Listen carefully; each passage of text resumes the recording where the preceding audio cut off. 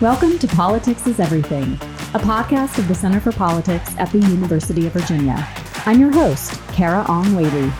And I'm Kyle Kondik, managing editor of Sabado's Crystal Ball and a co-host of the podcast. On this episode, we're going to dig into what is happening in the Senate elections this year. Kyle, I wonder if you can start by talking about the structure of the elections and how the Senate class that's up for election actually might matter.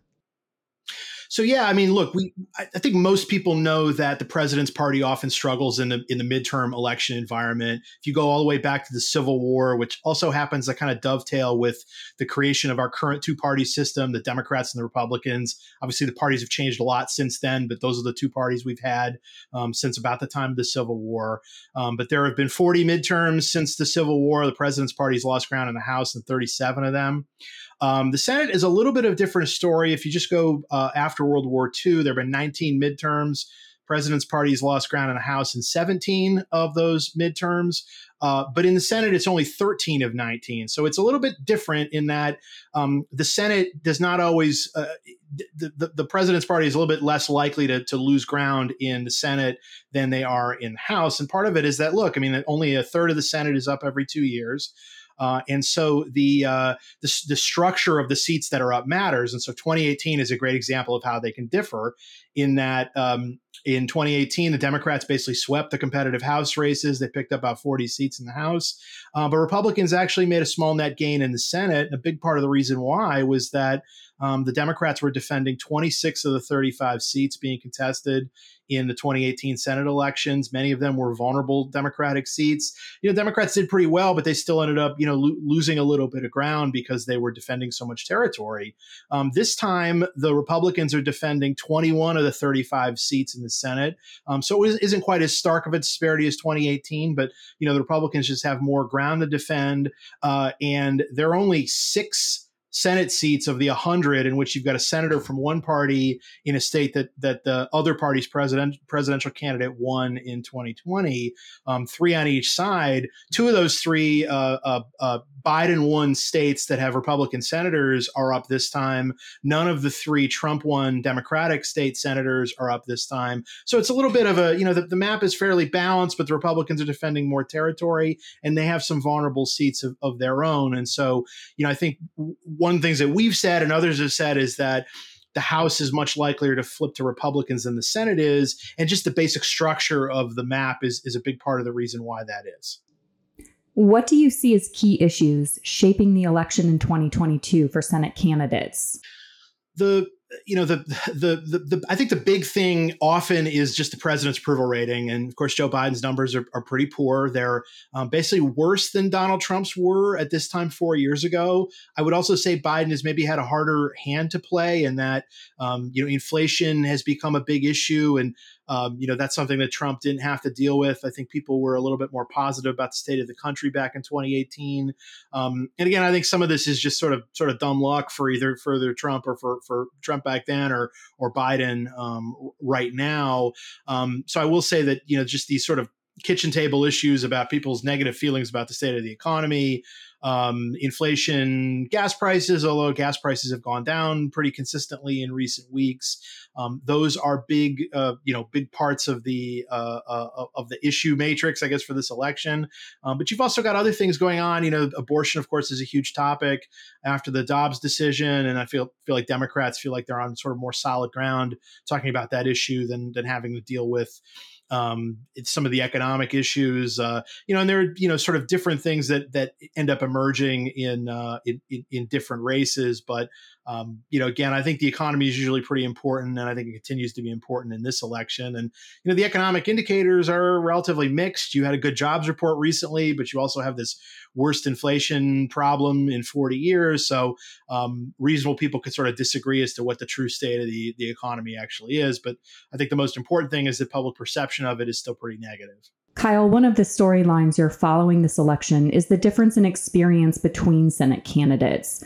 As a group, Republican Senate and gubernatorial candidates, for that matter, this year have less experience running for office and winning general elections than do Democratic candidates overall as a group. I wonder if you can talk about why this is the case and what impact experience might have on the election. I definitely think that there's been a trend on the Republican side for going for candidates that have less experience. And there's been some documentation of this in House races that, one of the great House scholars that we have, Gary Jacobson out at University of San Diego, his classic sort of metric as a quality candidate versus a not quality candidate is a quality candidate has held office before. And it's sort of kind of a baseline judgment. And one of the developments in, the Democrats dominated the House for many decades. And one of the things that the Republicans struggled with was to find quality candidates to run. And they eventually sort of caught up. And that was part of the reason why they were finally able to start winning House majorities in the 1990s, and have more often held the House since then than the Democrats have. And I think have a decent chance to win it here in 2022.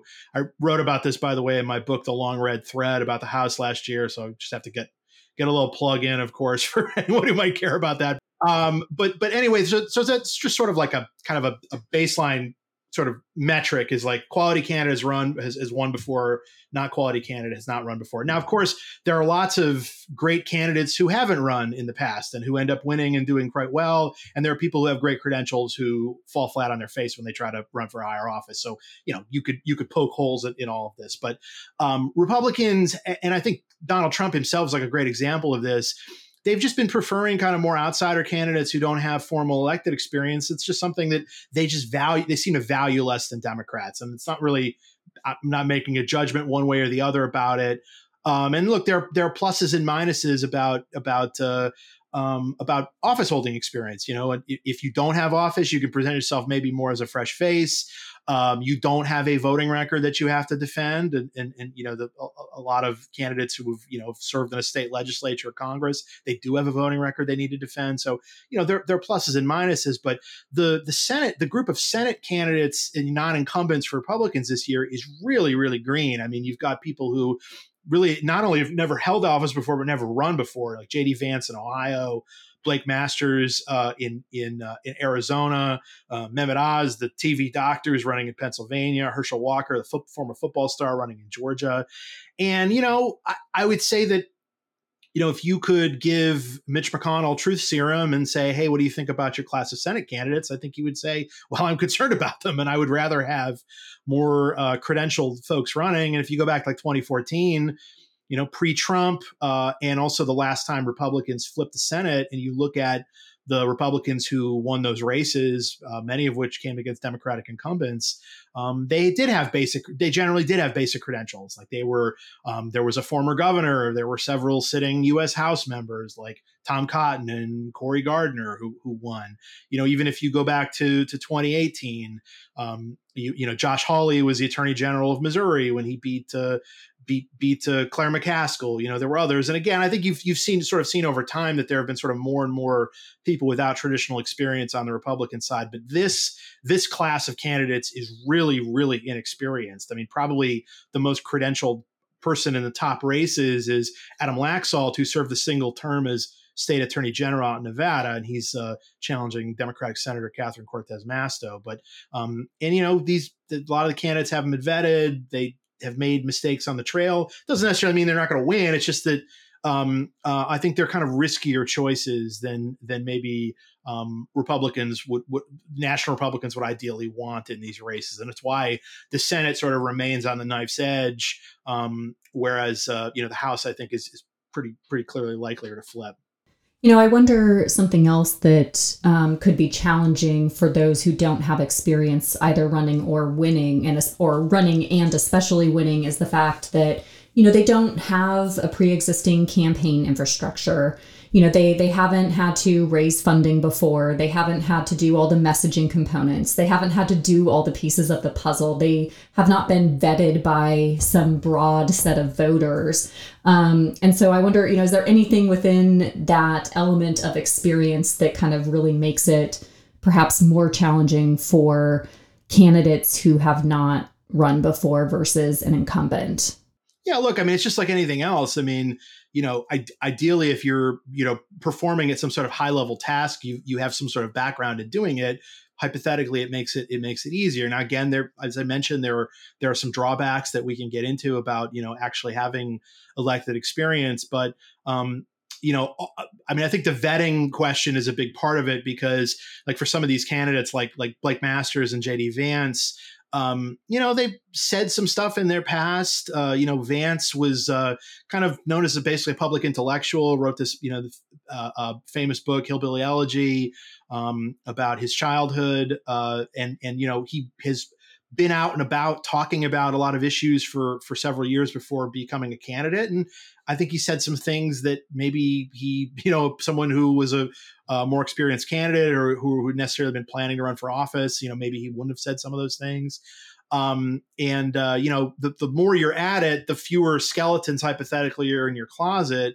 Although sometimes, things that you think might emerge during the campaign emerge like way later. Like think about like Ralph Northam when he was governor of Virginia, that yearbook photo that emerged. Northam had been around for a while. Nobody thought to look at his yearbook until he actually had been governor of Virginia for a little while. And, he said something that upset someone who knew about the yearbook, and then you have that story emerge. So, there can always be things that come out later, but you might feel a little bit more confident about a candidate who's won before and won a tough race, and therefore he's had to sort of go through he or she has had to go through the meat grinder of a campaign, particularly a national campaign.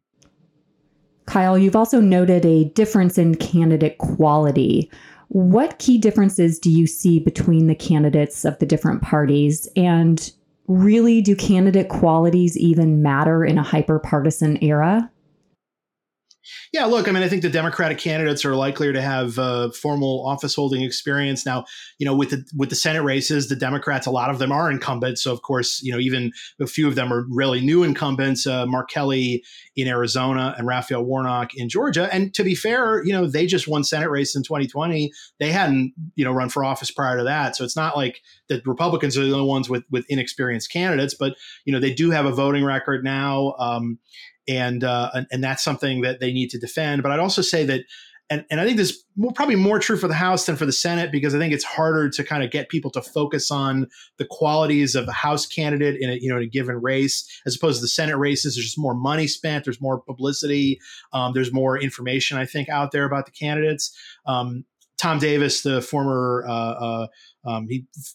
Republican congressman from Virginia, who was a fairly big wheel in the House Republican caucus when he was in the House in the 90s and 2000s. Davis has this great way of talking about how House races over his time in public life have gotten more what he calls parliamentary, meaning that it's more just about like what's your party label as opposed to whether you're a good incumbent or what have you. And if we were having this conversation 30, 40 years ago, a lot of the sort of political science literature on House races focused a lot on incumbency and like delivering pork back to the district and this and that. And now a lot of it is just about like national wins and party labels. But so like we talk about candidate quality, but one of the great questions, particularly for the Senate, is like, how important actually is it? Like if we're talking about how lousy these Republican candidates are, and I think many of them are certainly unproven and have made mistakes, but look, they might all, they might all end up winning, or the candidate quality might not actually cost the Republicans all that much.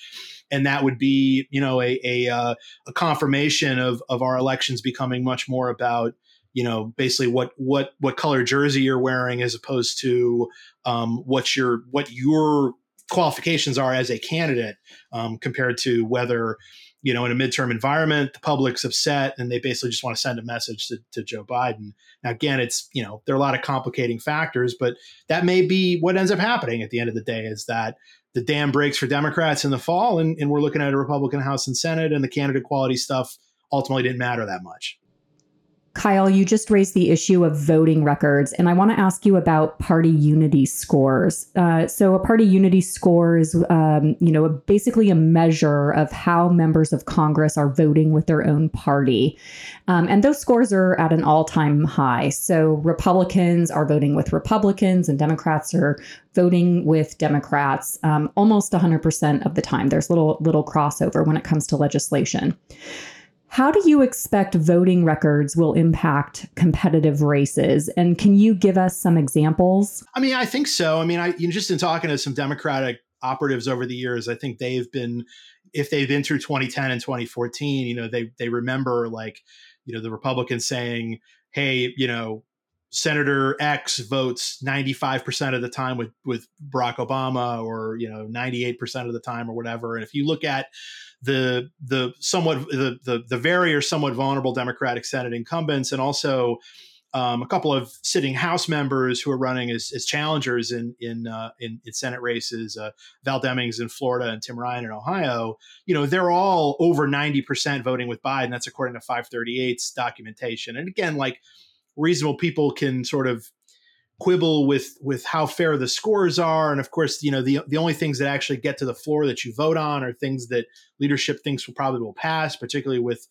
very small Democratic majorities in the Senate and House. But, the votes are the votes. And we've already seen that those scores cited in Republican advertising. And as they try to nationalize this election and tie Democrats to Joe Biden, it becomes pretty easy to say, oh, well, this person is a rubber stamp for Biden because they vote with him, some very high percent of the time. It's actually a few, I think, that are at 100% in the 538 listing. So that's something that we're going to see in ads, and we'll continue to see. And again, I've seen, Republicans are very successful in both 2010 and 2014. Really, Democrats in 2018 of kind of nationalizing these elections and using an unpopular president as a foil to bring down candidates who are part of the president's party. So the voting record stuff is something you're going to see a lot of.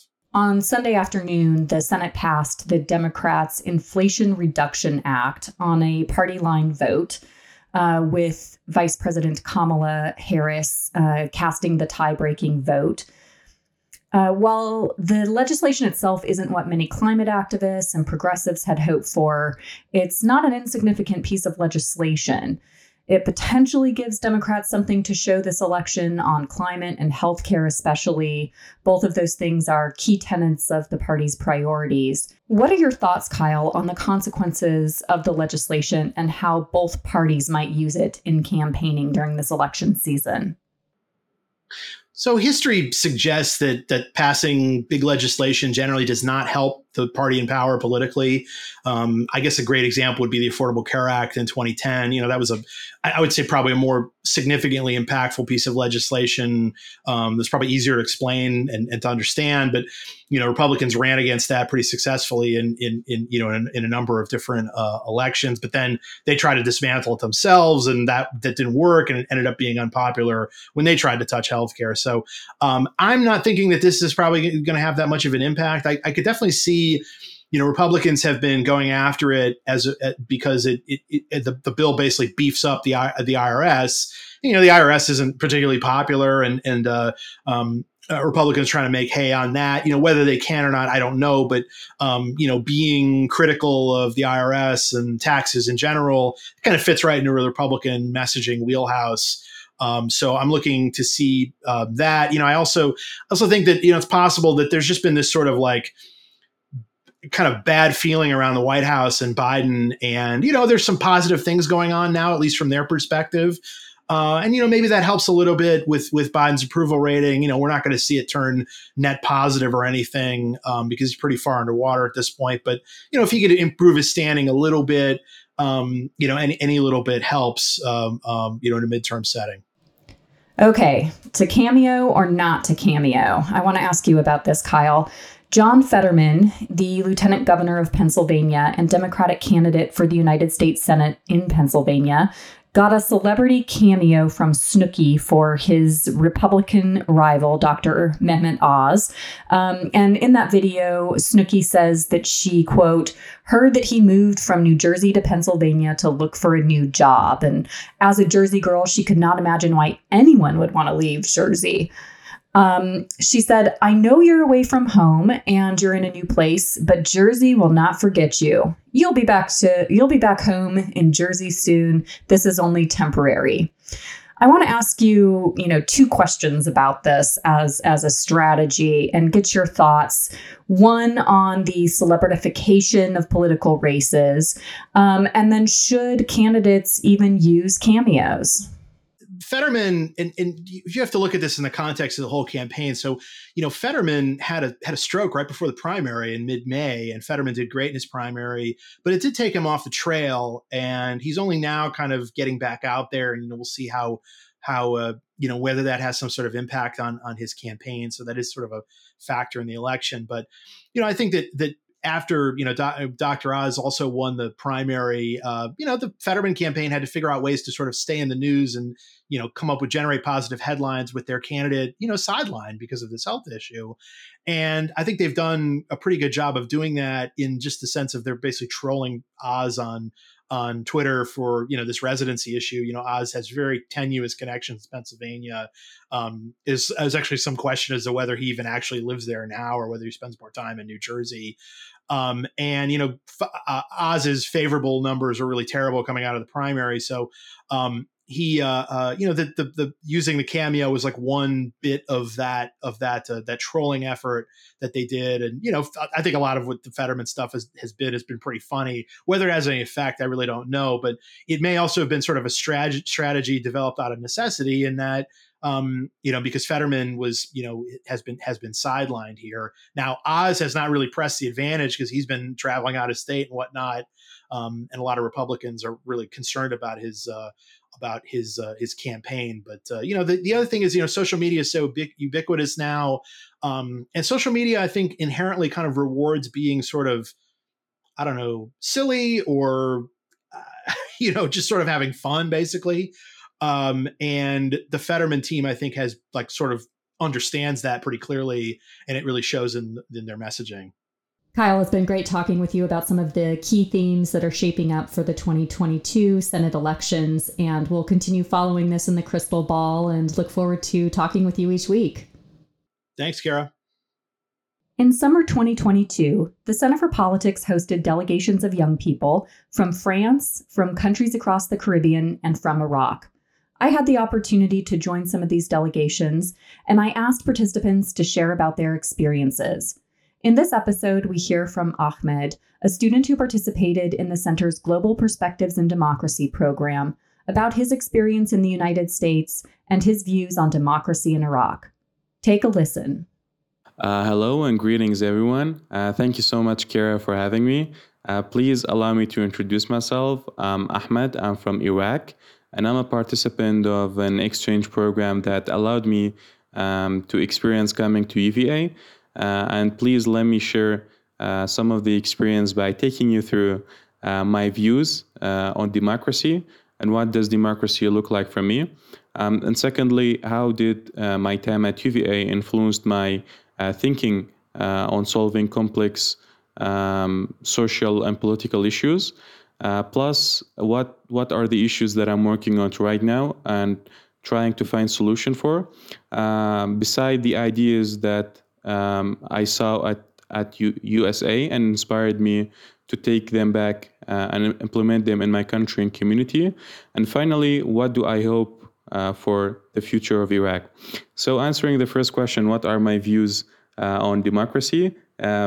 Before answering that, I want to bring a quotation from Gandhi that says, I understand democracy as something that gives the weak the same chance as the strong. I like this quote because it shows how democracy can empower all kind of people with no differences, especially those who think that they have no voices in their country. And this is very important for countries like Iraq because we have a very diverse country. And democracy for a lot of people means freedom. For me, it means freedom plus participations, because democracy can never be achieved without active participation of the citizens. And what influenced me and changed my mind a lot about democracy is interacting with UVA students. We shared a lot of different thoughts and opinions about how democracy works in both of our countries, and how the right to vote can change a lot of the future of the country by electing and voting for the right person in the right position, so that person can represent the vision of the whole community. The issue that I'm working on and want to solve in my country is illegal immigration of youth. Unfortunately, this issue does not have the right spotlight on. People, especially youth, are considering going to unknown destinations and putting themselves in danger, hoping for better life. And unfortunately, they have been devoted by the illusion that elections are fraud and they can never change anything in the country. So they lost hope in rebuilding the country. So me and a team, we are working on social advocacy campaign that shows or tries to work on showing the opportunities around the country and the importance of elections by organizing workshops and seminars and trying to give the skills to the people and make them have the ability of the critical thinking. So what do I hope for the future of Iraq is more leaders and idols being active by starting initiatives and involving our peers and other youth. Me and my team already started phase 1, so I can promise you that next time you will hear results from me. Till next time, please be safe, and thank you so much for your hospitality and welcoming us at United States of America, especially UVA. Please be safe. Hi, podcast listeners. Thank you for tuning in to this episode of Politics is Everything. Editing and production was done by me. Our theme song is Let's Boogie by Chris Faze. Learn more about the Center for Politics and its work to strengthen democracy on our website at centerforpolitics.org. Follow us on Twitter at Center4Politics.